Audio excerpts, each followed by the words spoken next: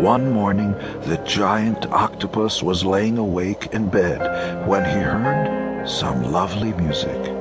It sounded so sweet to his ears that he thought it must be the king's musicians passing by. It was really only a little seahorse singing outside his window. But it was so long since he had heard a seahorse sing in his garden that it seemed to him to be the most beautiful music in the world.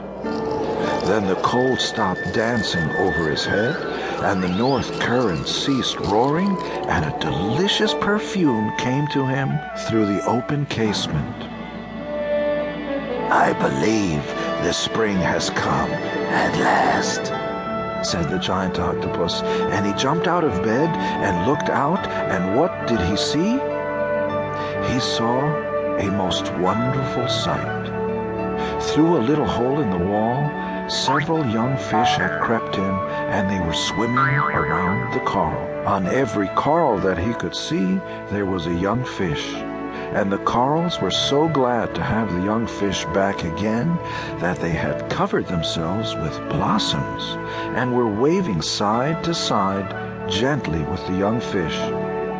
The seahorses were swimming about and tweetering with delight, and the sea anemones were looking up through the eelgrass and laughing. It was a lovely scene, only in one corner it was still winter.